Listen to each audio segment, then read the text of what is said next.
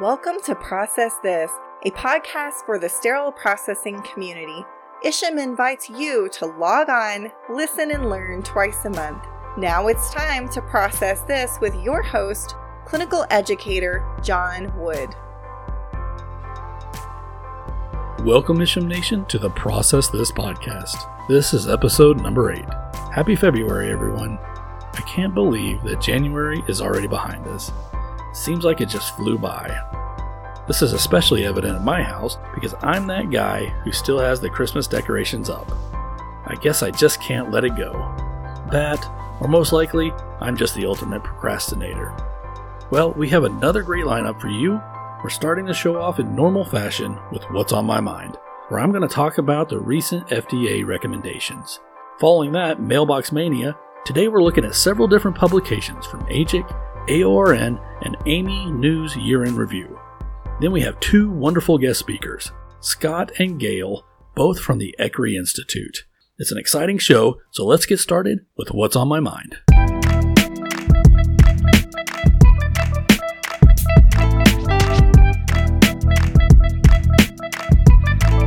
On January 17th, the FDA released a safety communication titled, "The FDA is recommending transition to duodenoscopes with innovative designs to enhance safety." Now, duodenoscopes play a vital role in the assessment and treatment of disease and conditions of the pancreas and bile ducts, and they're used in over 500,000 cases each year in the United States. And those procedures are more commonly referred to as the ERCP procedure. Now, as we know, these devices are complex in design and have areas that have hard-to-clean components. Failure to correctly clean and process a duodenoscope could result in tissue or fluid from one patient remaining in the scope, and when used subsequently on another patient, can transfer disease. So the FDA is recommending the following updates. Hospitals and endoscopy facilities transition away from the fixed cap endoscope. So that's probably the scope you're currently using. It's that scope that has all one piece, right? You can't remove the end or that elevator section. So it's recommending that we're transitioning away from those fixed cap endoscopes to those newer design features that facilitate or eliminate the need for reprocessing.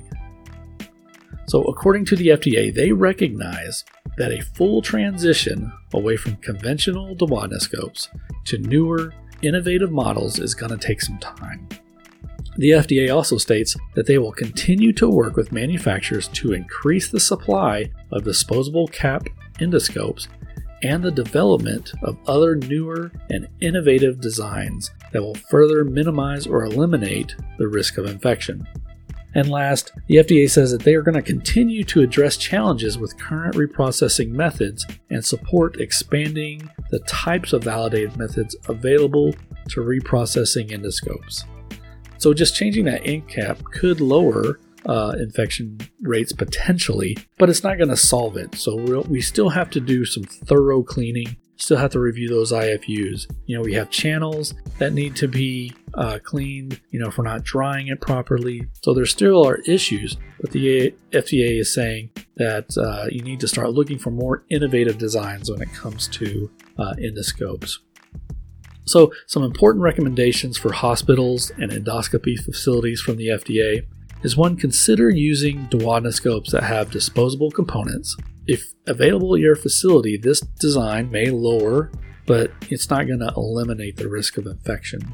2, ensure staff are meticulously following reprocessing instructions, those IFUs. And then institute a quality control program that includes sampling and microbiological culturing and other monitoring methods. Next, they recommend consider reprocessing with supplemental measures such as sterilization or the use of liquid chemical sterilant processing systems that are consistent with the device's labeling. And then monitor your reprocessing procedures. Examples of monitoring are sampling and culturing, using the duodenoscope surveillance, sampling, and culturing, reducing the risk of infection developed by the FDA, the CDC, the Society of Microbiology Working Group on Duodenoscope Culturing. And then last, develop schedules for routine inspection and periodic maintenance in accordance with the duodenoscope manufacturer's instructions. So there you have it, the FDA taking a stance, making the recommendation to transition away from those fixed cap duodenoscopes. Well, now that this recommendation is out, what are you going to do? My suggestion is start having those conversations with your leadership, with your multidisciplinary team. You're going to want to document or outline how your facility is going to make this transition. For example, the time frame. This is something that's not going to happen overnight. In fact, it might take several years before your facility is able to complete this process. The point I'm going to stress is to make a plan. Simply make a plan on how you're going to move forward. Chances are, when a survey comes around, when it's your time, they may ask you, what are your plans for following the FDA's recommendations for transitioning? So don't be caught off guard. Be prepared, make a plan. And that's going to do it for What's on My Mind.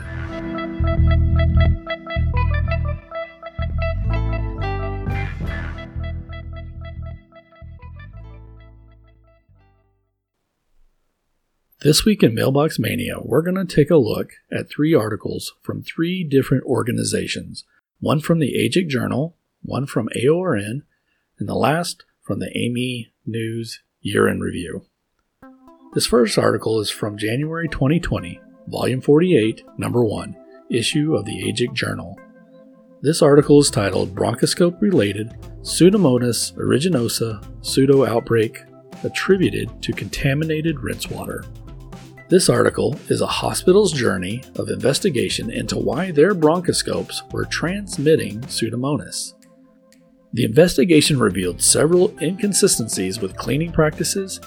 Issues included inconsistent drying of channels with varied dry times, alcohol flush not applied in the drying phase for every bronchoscope per the IFUs, dirty gloves being used to handle clean scopes, and no hand hygiene being performed. But ultimately, the Pseudomonas was linked to bronchoscopes via contaminated rinse water. Contamination was found in the plumbing and within connecting tubes associated with automated reprocessors. Great article and great research. This is one of those articles or situations where it took some investigation to really find the true source of contamination. Although there were inconsistencies found in the cleaning practices, the real source was found in the water traveling through connecting tubes, pipes, and filters. I think this is a good example of how it takes a team working with the infection preventionists, the micro lab folks, facilities engineering personnel, to really examine the whole process, not just cleaning practices. Again, a great article. I encourage you to find this article in the AJIC Journal and read it in its entirety. Next article is from the AORN Journal, December 2019, Volume 110, Number 6. The article we're looking at is titled, Adenosine Triphosphate Bioluminescence Technology as an Adjunct Tool to Validate Cleaning of Surgical Instruments. Perioperative and sterile processing department personnel commonly use visual inspection to validate surgical instrument cleanliness. This validation process does not detect microbes, but as we know, the result of inadequately decontaminated instruments can put patients at risk for developing those surgical site infections. The article suggests that sterile processing department personnel should use a rapid, straightforward method to validate surgical instrument cleanliness objectively. During a quality improvement project at the military treatment facility, staff members found that the ATP-based technology was a viable and affordable solution for detecting bioburden and validating cleaning practices. The project design compared manually and mechanically cleaned cannulated instruments, 59 of each, and identified that 16 contaminated instruments, 14 of which was manually cleaned, and then the contaminated rate after mechanical cleaning was significantly lower. It had a p-value of 0.0022 compared with manual cleaning. As a result of this quality improvement project, this facility fully implemented the technology to validate instrument cleaning. One of the key takeaways from this article is that ATP-based technology was effective in detecting contaminated instruments and identifying irregularities in the process for cleaning surgical instruments. Their results showed that 13.5% of cannulated instruments failed the ATPSA for cleanliness, with most occurring after manual cleaning. So if you haven't yet implemented an ATP process at your facility and you're kind of on the fence, you might want to check out this article and see if ATP testing is right for you and your facility. Again, this article can be found in the AORN December 2019 issue. The last article for today is the December 2019 Volume 54, Number 12 issue of AAMI News. Now, this particular issue is the 2019 year-end review. Lots of good information, including an article on the FDA's focus on lowering ethylene oxide emissions. But we're going to look at this article, and it's all the way in the back of the issue. It's on the very last page in the section called Standard Spotlight. Now here you're going to find two new standards. These are AAMI board approved projects for the sterilization area. So the first is the AAMI ST108, Water for Processing of Reusable Medical Devices. Now I'm sure I've spoken about this in the past, but it really bears repeating. This is a new standard, and it's intended to replace the Technical Information Report, which is TIR. So it's going to replace TIR 34. Water for the Reprocessing of Medical Devices. ST108 will establish the minimum requirements for the appropriate grades of water used at different points in the reusable medical device processing sequence. These minimal requirements will help ensure successful cleaning, disinfection, and sterilization of devices and minimize the chance of device damage during processing. ANSI AAMI ST79 2017 and ST91 have both established that water quality is a critical variable for processing reusable medical devices. Now, the U.S. does not currently have a consensus standard for water quality for reusable medical device processing. Therefore, members of the consensus standard group responsible for AAMI TIR 34 decided to advance the current TIR, which offers information about water for reprocessing medical devices, to a standard that's going to establish minimum requirements for water quality. Through the establishment of this standard for water quality, sterile processing professionals in healthcare facilities will have more leverage in obtaining water of the quality necessary to effectively process reusable medical devices with decreased staining or corrosion, thus advancing patient care. This new standard will also provide information about how waterborne contaminants affect medical devices and processing, and methods for measuring these contaminants. And second is the much-needed resource document, AAMI TIR 109. Now, this is the external transport of medical devices processed by healthcare facilities. This is a new AAMI TIR that's going to provide comprehensive guidance on externally transporting medical devices between one healthcare facility and another healthcare facility, or centralized processing facilities, either for patient use, sterilization, disinfection, or decontamination. Centralizing processing facilities that service multiple healthcare facilities are becoming more commonplace, as is the sharing of instrumentation among surgery centers and multi-hospital systems. With more sterile packages on the road, there is a growing risk of compromised patient safety from medical device contamination during transport. So external transport is discussed in AAMI ST79 2017, but there's also a need for a more extensive guidance on external transport of medical devices to address increasing shifts to those centralized processes. AAMI TIR 109 will aim to fill that need.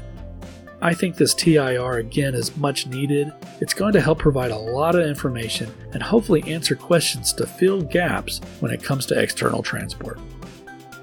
That's going to conclude this segment of Mailbox Mania. Now, the full articles can be accessed from the respective organizations' websites, so check them out. Today we're speaking with Scott and Gail from the ICRI Institute. Now, Gail Horvath is a patient safety consultant and analyst, and has worked with the ICRI Institute, Patient Safety Organization, and Insight Assessment Services since 2011. Gail has a Bachelor's of Science in Healthcare Administration and a Master's of Science in Nursing. Prior to joining the ECRI Institute, Gail has had over 30 years of experience in acute care and perioperative nursing and in quality, risk, and patient safety. She is also an adjunct faculty with Drexel University, where she teaches quality and safety in healthcare in the graduate program. At the ECRI Institute, her role includes being an on-site expert for multiple perioperative assessments in both inpatient and ambulatory settings. Her on-site consulting has spanned acute care facilities and to physician practices. Speaking with Gail today is Dr. Scott Lucas. Dr. Lucas is the Director of Accident and Forensic Investigation at the ECRI Institute. His career has involved consulting in catastrophic events in automotive, aerospace, maritime, and healthcare industries. He responds to critical healthcare incidences to help leadership determine causation and prevent reoccurrence. Dr. Lucas has leadership responsibilities for his group and for planning for operations at ECRI Institute. He publishes, lectures, and provides training on medical device accident investigation in domestic and international venues.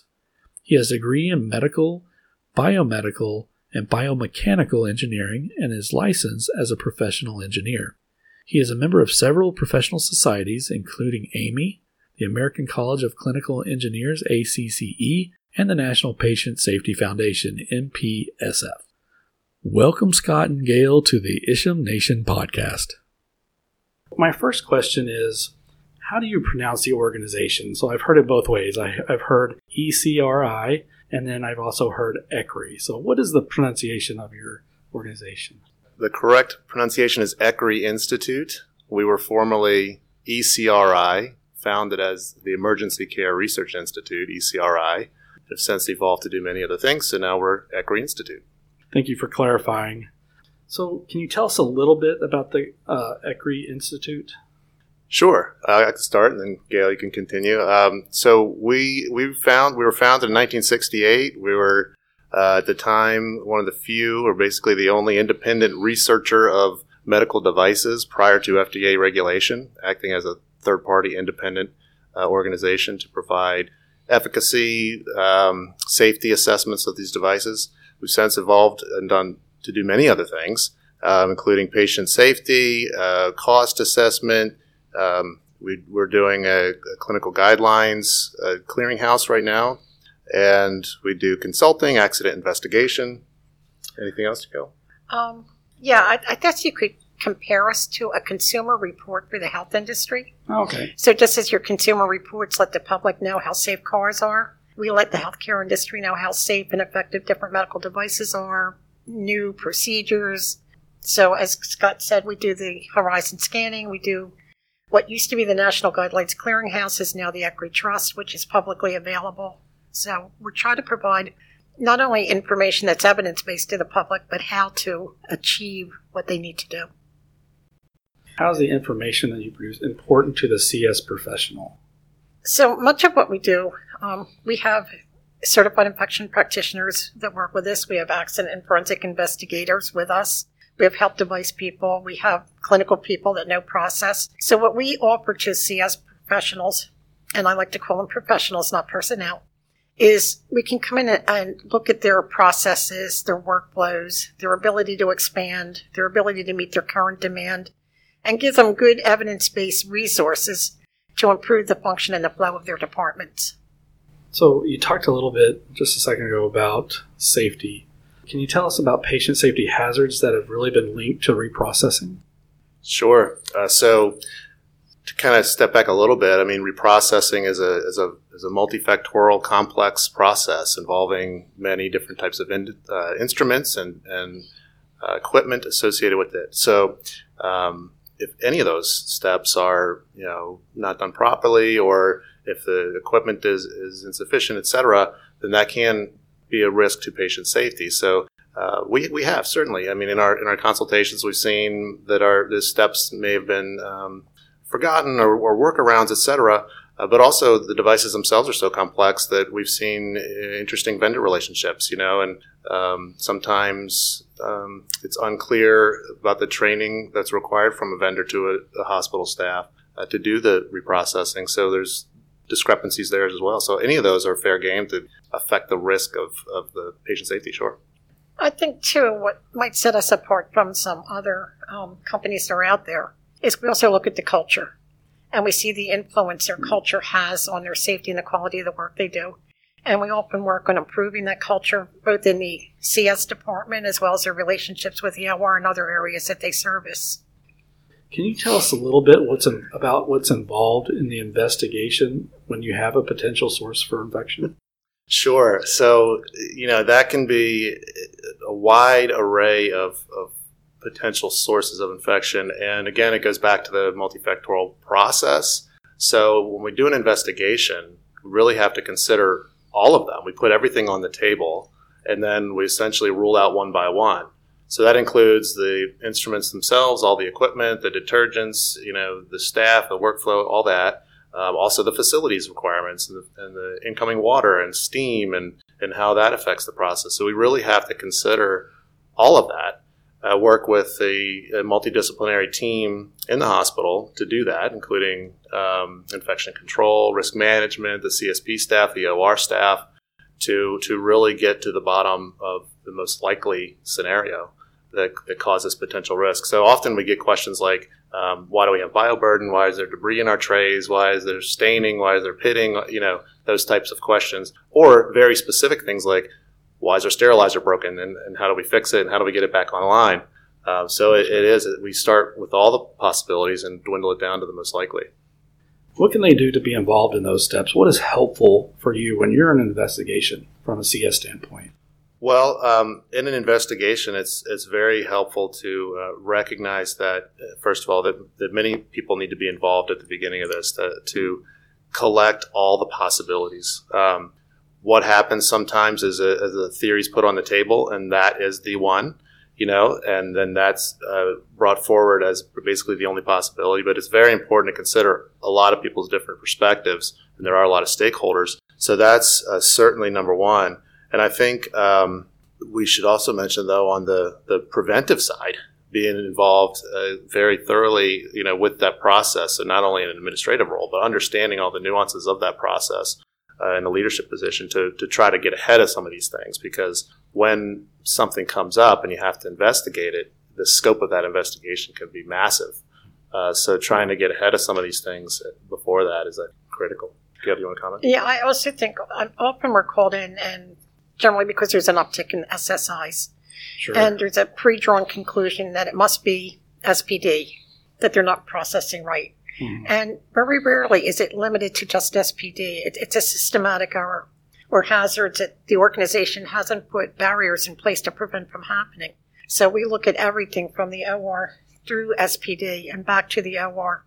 Anyone who would handle or touch an instrument, as well as the equipment and supply management. If there's one thing that a central processing person could do to reduce the risk of infection, what would that be? Don't be pushed into taking shortcuts.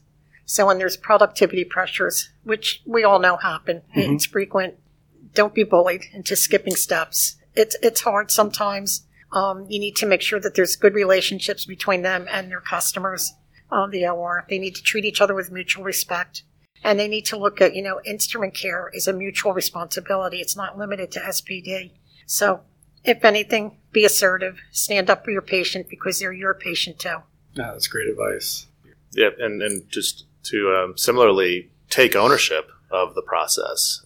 Similar to just another way of saying it, I think, Gail, that, don't be pushed into a corner, but also take ownership of that process. And that can go, vendors, just a lot of people can be involved in that process, but take ownership. It's the hospital's process, the hospital's patients. It goes a long way. So last question. How can our listeners, or what can our listeners do to find out more about the great work that ECRI does? Well, we actually just started a podcast of our own. Excellent. So we're on the podcast train. Nice. So stay tuned for various topics. That's helping bring to light some of our recommendations over the last 50 years. Facebook feed. We have a LinkedIn feed, Twitter. Look for us at conferences. We tend to be on the road quite a bit, and of course our website. There's plenty of information on our website. And I'm gonna throw Gail out there. Call Gail. And they do. Or me. Really, we are very, I say that seriously, though. We are very accessible. So you feel free to pick up the phone and call us. Yeah, there's also the public blog. There's a lot of which I'm writing right now, one on CS. There's also a lot of publicly available work on the website. They could get the executive summary of the top 10 health technology hazards, the top 10 patient safety concerns. And every year there's CS-related things in those lists. The Health Trust Guidelines, which I'm not sure that you're aware that the National Guidelines Clearinghouse was shut down by the government. So ECRI's we did it for them anyway. So we've taken it over and we're making it publicly available at no charge. So go on and register and have, access to the guidelines. The Health IT partnership as well. That's available online. So that's a very large effort on looking at health IT patient safety issues, and it's grant funded. So that's available online for free as well. Thank you guys so much, Gail and Scott, for taking the time. Thank you for your expertise, and thank you really for what you do for sterile processing. Quite welcome. Thanks for the opportunity. Again, thank you, Scott and Gail, for speaking with us. And as they mentioned, ECRI has a podcast of their own, so stop by their website and check it out. Isham Nation episode number 8 is in the books. Thank you for listening, and thank you for being a part of this. To receive the CE for this episode, simply click on the episode notes, fill out the required information, and select the code FDA. Again, the code for this episode is FDA. Keep an ear out for the next episode, always on the 1st and 15th of every month. Each episode is on demand, so when you're ready for us, we'll be there for you. As always, stay classy, Isham Nation, and we'll see you next time.